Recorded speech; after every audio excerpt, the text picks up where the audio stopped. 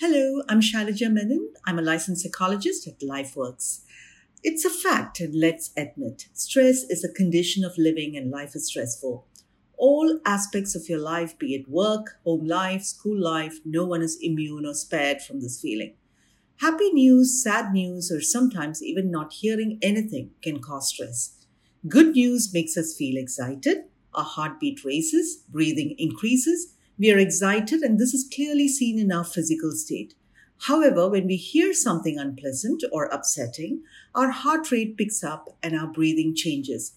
Think about it. The physical response is almost the same in both these situations. Therefore, just the physical response alone cannot determine our stress levels, but the force exerted on our mind and bodies and the outcome or the reaction is considered stress. For example, a physical force can be like the intense and rigorous workout that puts on our body, and emotional force can be like losing a job or breaking up of a relationship. But let's not ignore that stress can also be very useful to us. Really, how can it be useful? When we go through stress, our muscles get stronger, more flexible, and more resilient.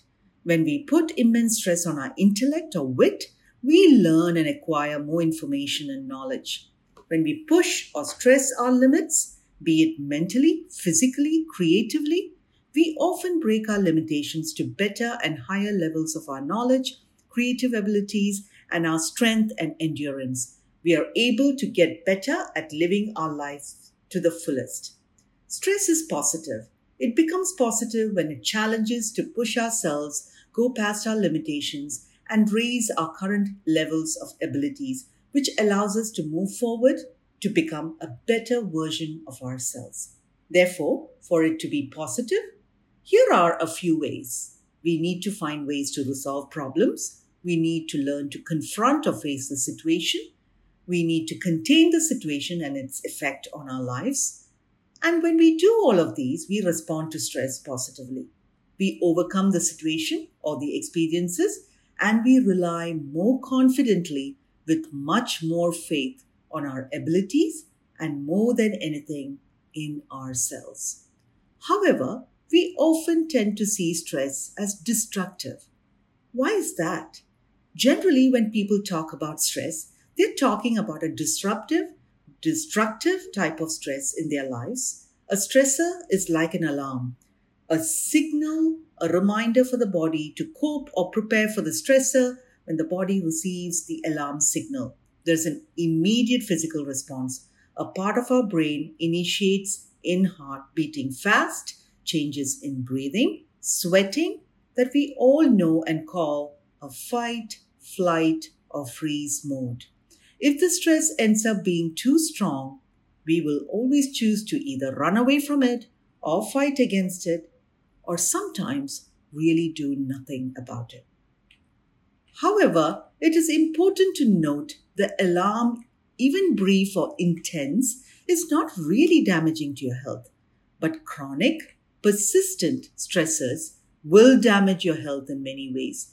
Most oftentimes, when we hear people say, I'm feeling stressed out, it is the chronic stress we are talking about. We feel overburdened, overwhelmed, too much of pressure to push ourselves beyond reasonable goals. We feel overwhelmed and a total lack of control in the situations you face. The amount of stress you can handle is directly proportional to your feeling of how you can overcome and influence the outcome of your stressful situation. This is through developing a sense of inner peace, positive self-talk. But then the reality is, most people find that hard to achieve at that moment. Stress affects in many ways initially. Our self-care diminishes, not eating right, poor sleeping patterns, being inactive, lethargic, demotivated, low self-esteem, and low self-worth, which all affects one's quality of life. However, as it stays chronic and continues to persist, it affects our health with cardiovascular and lifestyle illnesses. Now that we have understood briefly the basics of stress, let us ask ourselves, what is the kind of stress I'm experiencing? Is it quantity or quality stress? To be more specific, when the expectations and tasks are too many and you have very limited time, you might feel quantity stress. You have too many tasks, projects, or too many chores to complete, and you do not have enough time to complete them. When the expectation is beyond your capabilities or abilities, you may feel quality stress. When you're given a project to complete that you do not have the skills to complete, or taking care of a problem that you do not know how to solve, or something more physical that you do not have the strength nor the endurance to complete the task. Quantity stress arises when life is just too much. In this pandemic, everyone is handling way beyond what we have been used to. Taking care of ourselves and being safe, following the protocol, taking on more chores at home, managing children's school needs, taking on more work in the office due to the downsizing, all within the limited time that we have. Quality stress, in the other hand, arises when life is too hard and you're not just equipped with adequate skills to perform. Working with the challenges of online meetings or school online, working with sudden breakdowns in home, a minor maintenance or repair at home, working on a project that requires you to learn too many skills all at once to complete them, working online and trying to master the work and meeting process quickly, digitally, receiving a subjective feedback from your peer or colleague and not being certain if you're being viewed as competent. However, what is important to remember is stress is a condition of living. Therefore, don't expect stress to be eliminated from your life, but rather learn ways to resist it and expect to handle whatever stress comes your way, as that is the only way moving forward. Stress arises due to and in between the demands made on us and our personal resources to deal with these demands.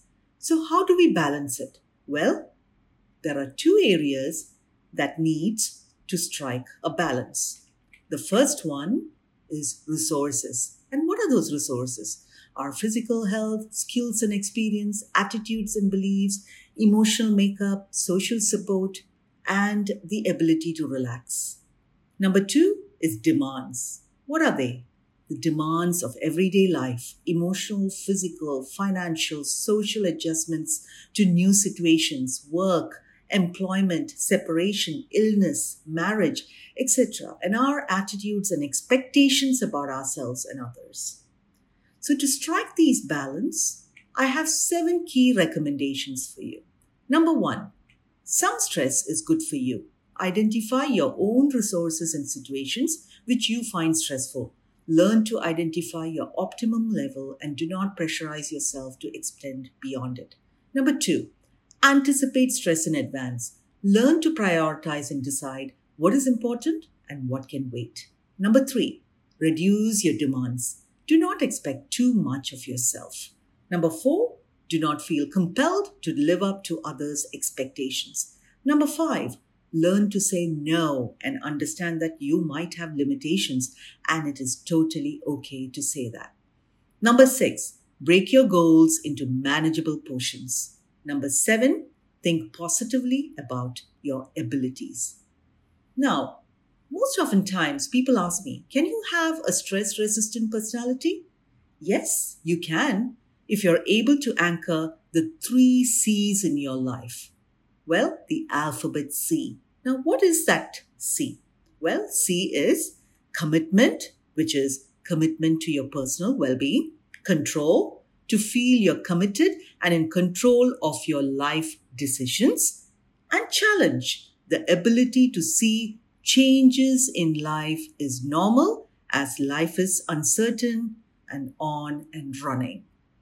Now that we have balanced the 2 key areas of our lives and understood that you can achieve a stress-resistant personality, following are a few tips to sustain being stress-resistant. Number 1, breathe. Engage in deep breathing exercise. They are simple to do, but then they are hard to remember, isn't it?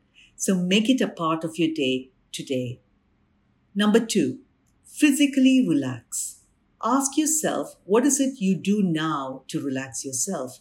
incorporate healthy habits, healthy eating, electronic diversions, for example. Number 3, be assertive. You are valuable as everyone else. Add yourself to your priorities. Understand that everyone gets the same number of hours in a day. Learn the difference between urgency and emergency. Have a meeting with yourself once in a while.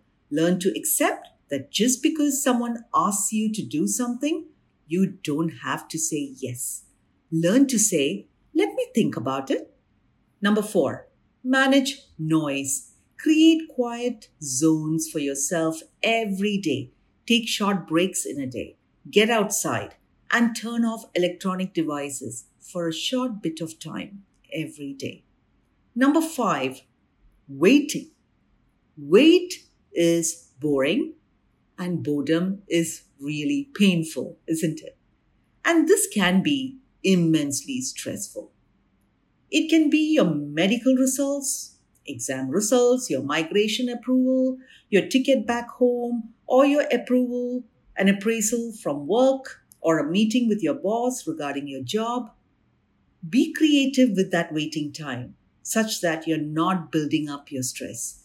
Plan your week, clean up your office desk, create a waiting plan, sort through a storage, call your parents or your loved ones, keep your resume up to date are just a few things that you could do when you're waiting. Number 6, change your perspective. Be more creative, be better able to solve a problem, improve your mood and your attitude. Number 7, eat. Nourish yourself with positive eating. Now, to remember this easily, follow the acronym TASTE. So, T stands for take time to eat. A stands for attend to the eating process. S stands for savor the flavor. T stands for talk to yourself about the nourishment. And E stands for enjoy the eating. Number 8, get active. Exercise is the most underutilized and potent antidepressant. Believe me, and it is free, isn't it? So exercise and be stress-free. Number 9, achieve inner peace. Your spiritual self is a connection to something greater than yourself. Develop mindfulness and compassion for yourself and for others. The last but not least, number 10, play. Play can really ease your stress. As much as children need to play or they need recess, so do adults. Encourage and foster your own playfulness and humor and develop a wonderful sense of positivity around you. As we come to the end of this talk, signing off with a warm namaste until the next topic. Stay safe and take care.